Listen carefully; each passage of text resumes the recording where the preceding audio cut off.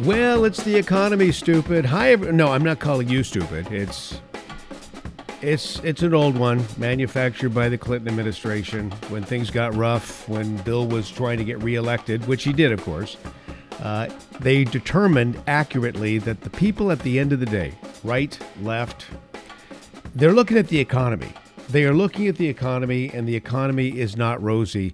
So, hi, everybody. Brian Sussman here. It's the Brian Sussman Show. More on me at briansussman.com, my Facebook page, Brian Sussman Show, and then my daily dose of inspiration at Brian Sussman Show. That's on Instagram. Let's begin with this. Let's see if this rocks your boat at all. I'm curious how you're going to respond to these facts and these figures.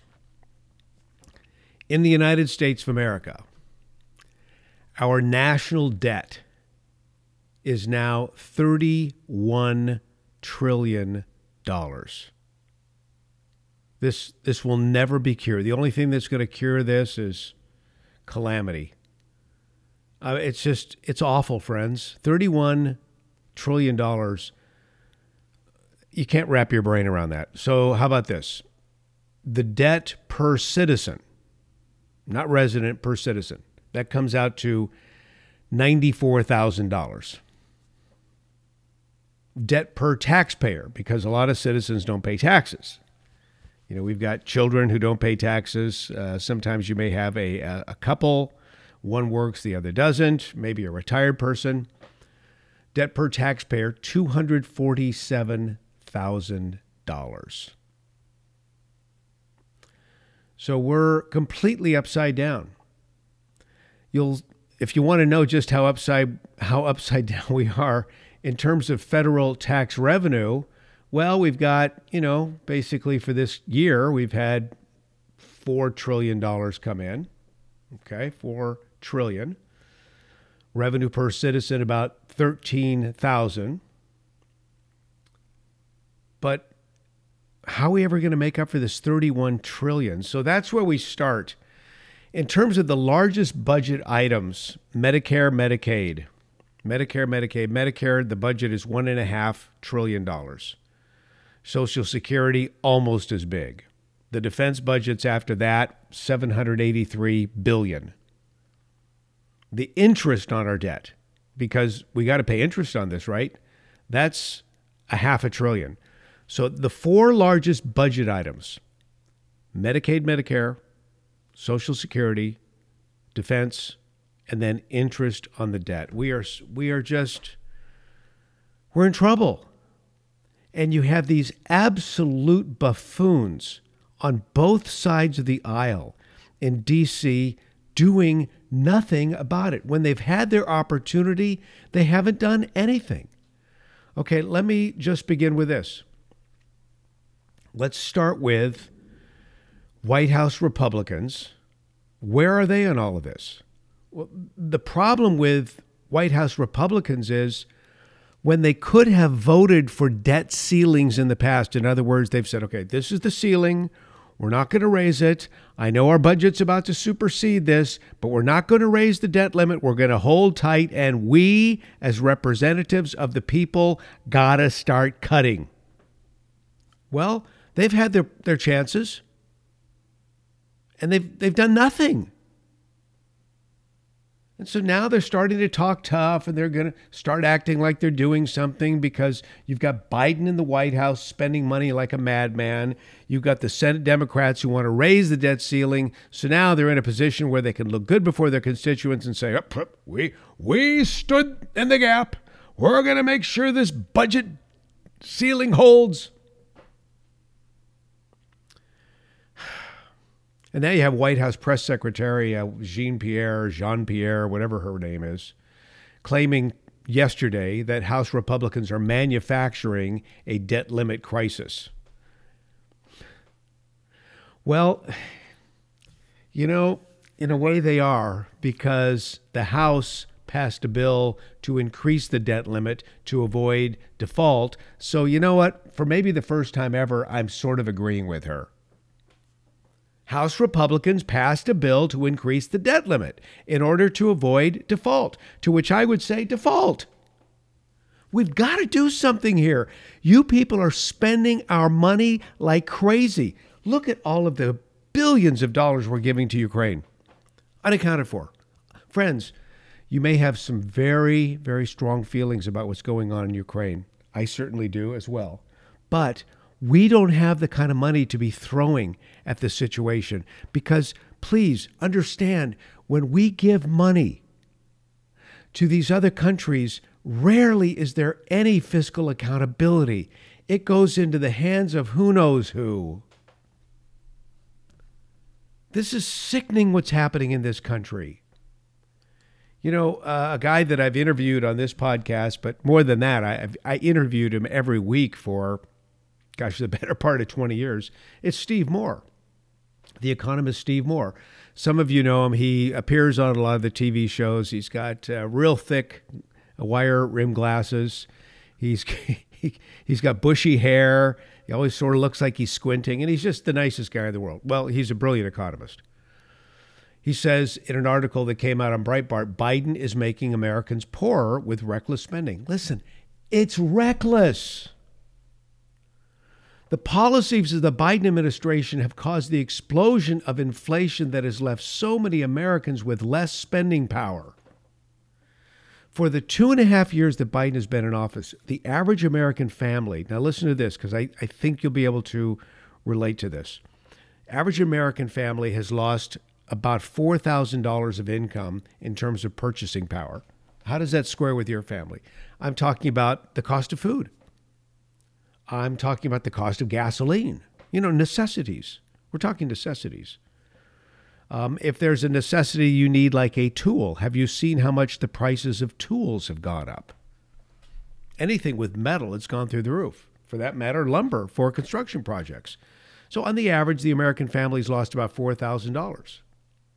And this is because of the policies that President Biden has put in place that are allowing for rapid inflation and at the same time stagnation, which slows down the economy, slows down supply chains, etc. It's making Americans poorer. This inflation did not happen by accident.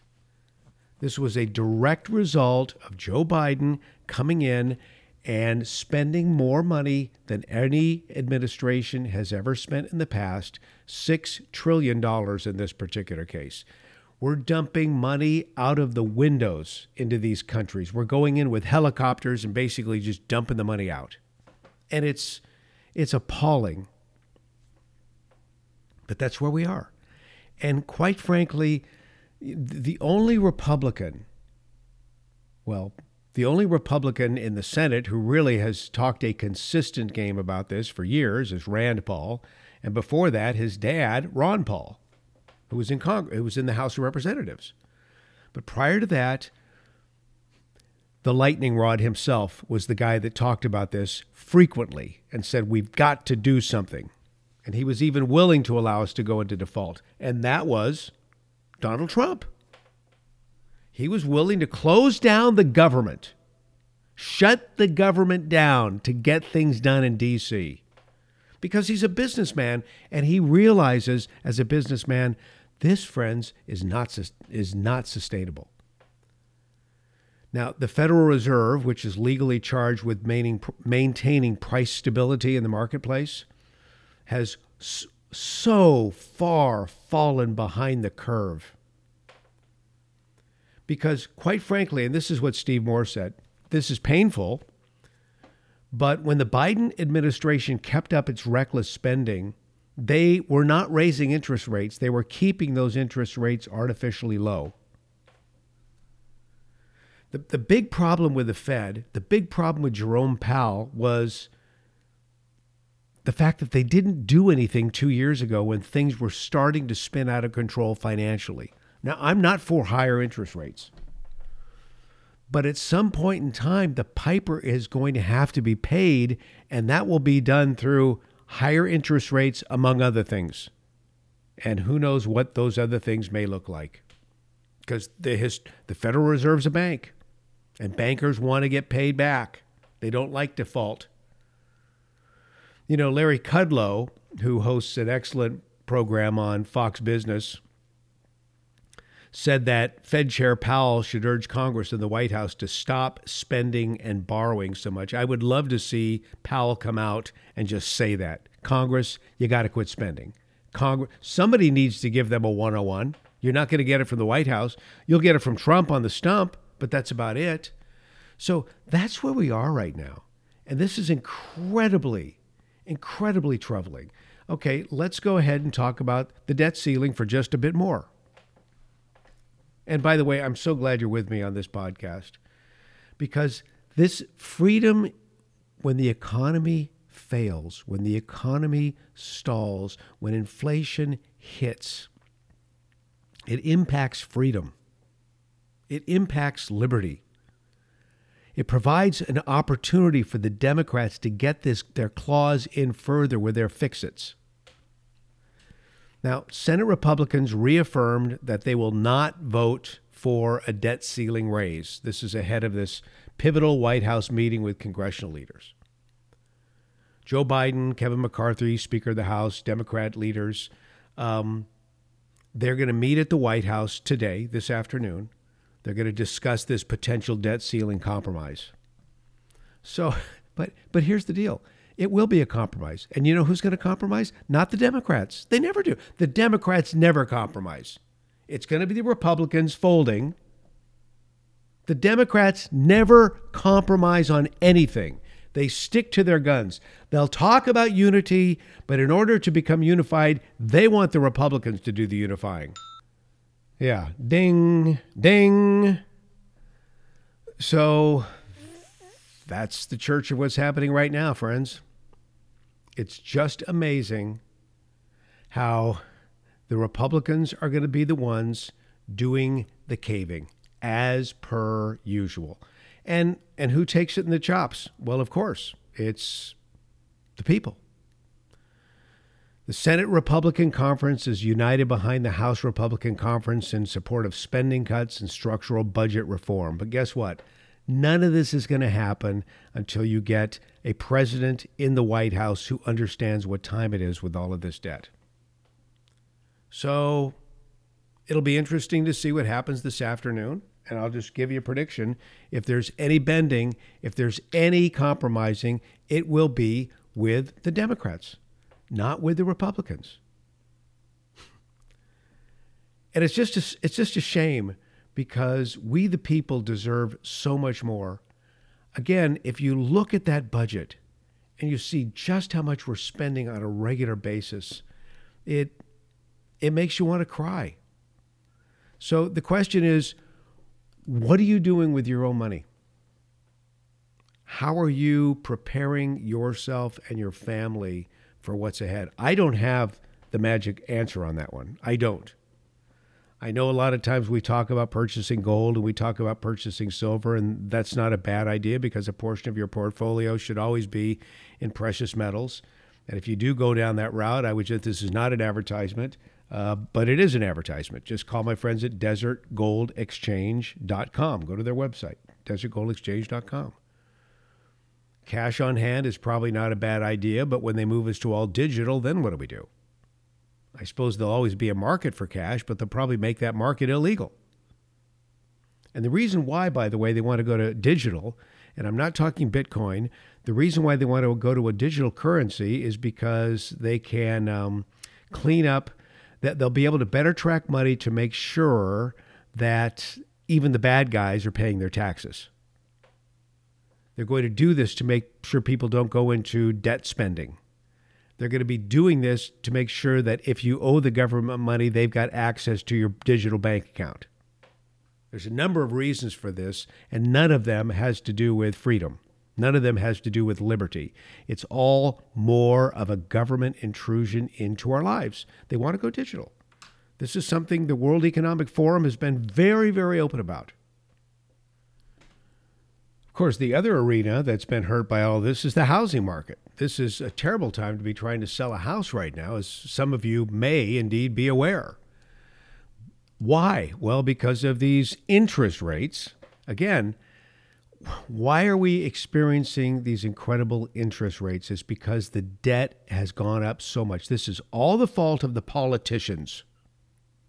both sides of the aisle, the politicians. Trump tried to bring sanity to this market, and he was shoring things up nicely. But then the election occurred. The Democrats got to dig their little creepy fingers in. So, as a result, home buying affordability remains constrained as elevated mortgage rates and low inventory keep prices high, leading prospective home buyers to delay decisions to enter the market, or if they do enter the market, they've got to have a very competitively priced house, which means they've probably lost some equity.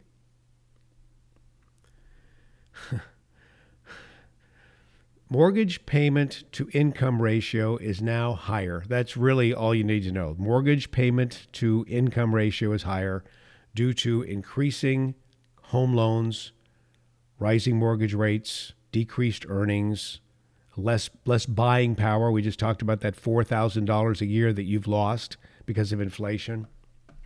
We need help, friends. We need serious help. We need these politicians in D.C. to wake up. So in the meantime, I'm trying to look at the cup half full, but it's very difficult, isn't it? Because you've got these fiscal numbskulls running the show in D.C. We deserve so much better. We, the people, deserve so much better. I remember the Tea Party movement was going on. Tea Party was all about budget, conservatism, less taxation. We need that Tea Party movement to resurge. And of course, who was the queen of the Tea Party movement? Well, God bless her, it was Sarah Palin.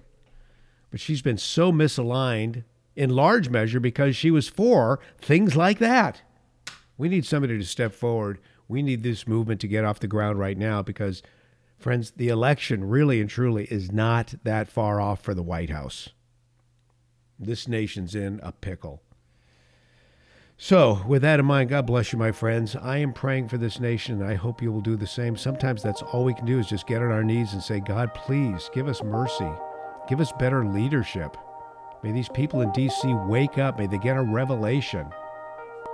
Because this, historically speaking, just doesn't usually end well for countries. God bless America, please. Maybe now more than ever, at least in my lifetime. Things are just changing so quickly. My goodness. BrianSussman.com, the website. Facebook, Brian Sussman Show. Instagram, Brian Sussman Show. God bless you, my friends. Until next time.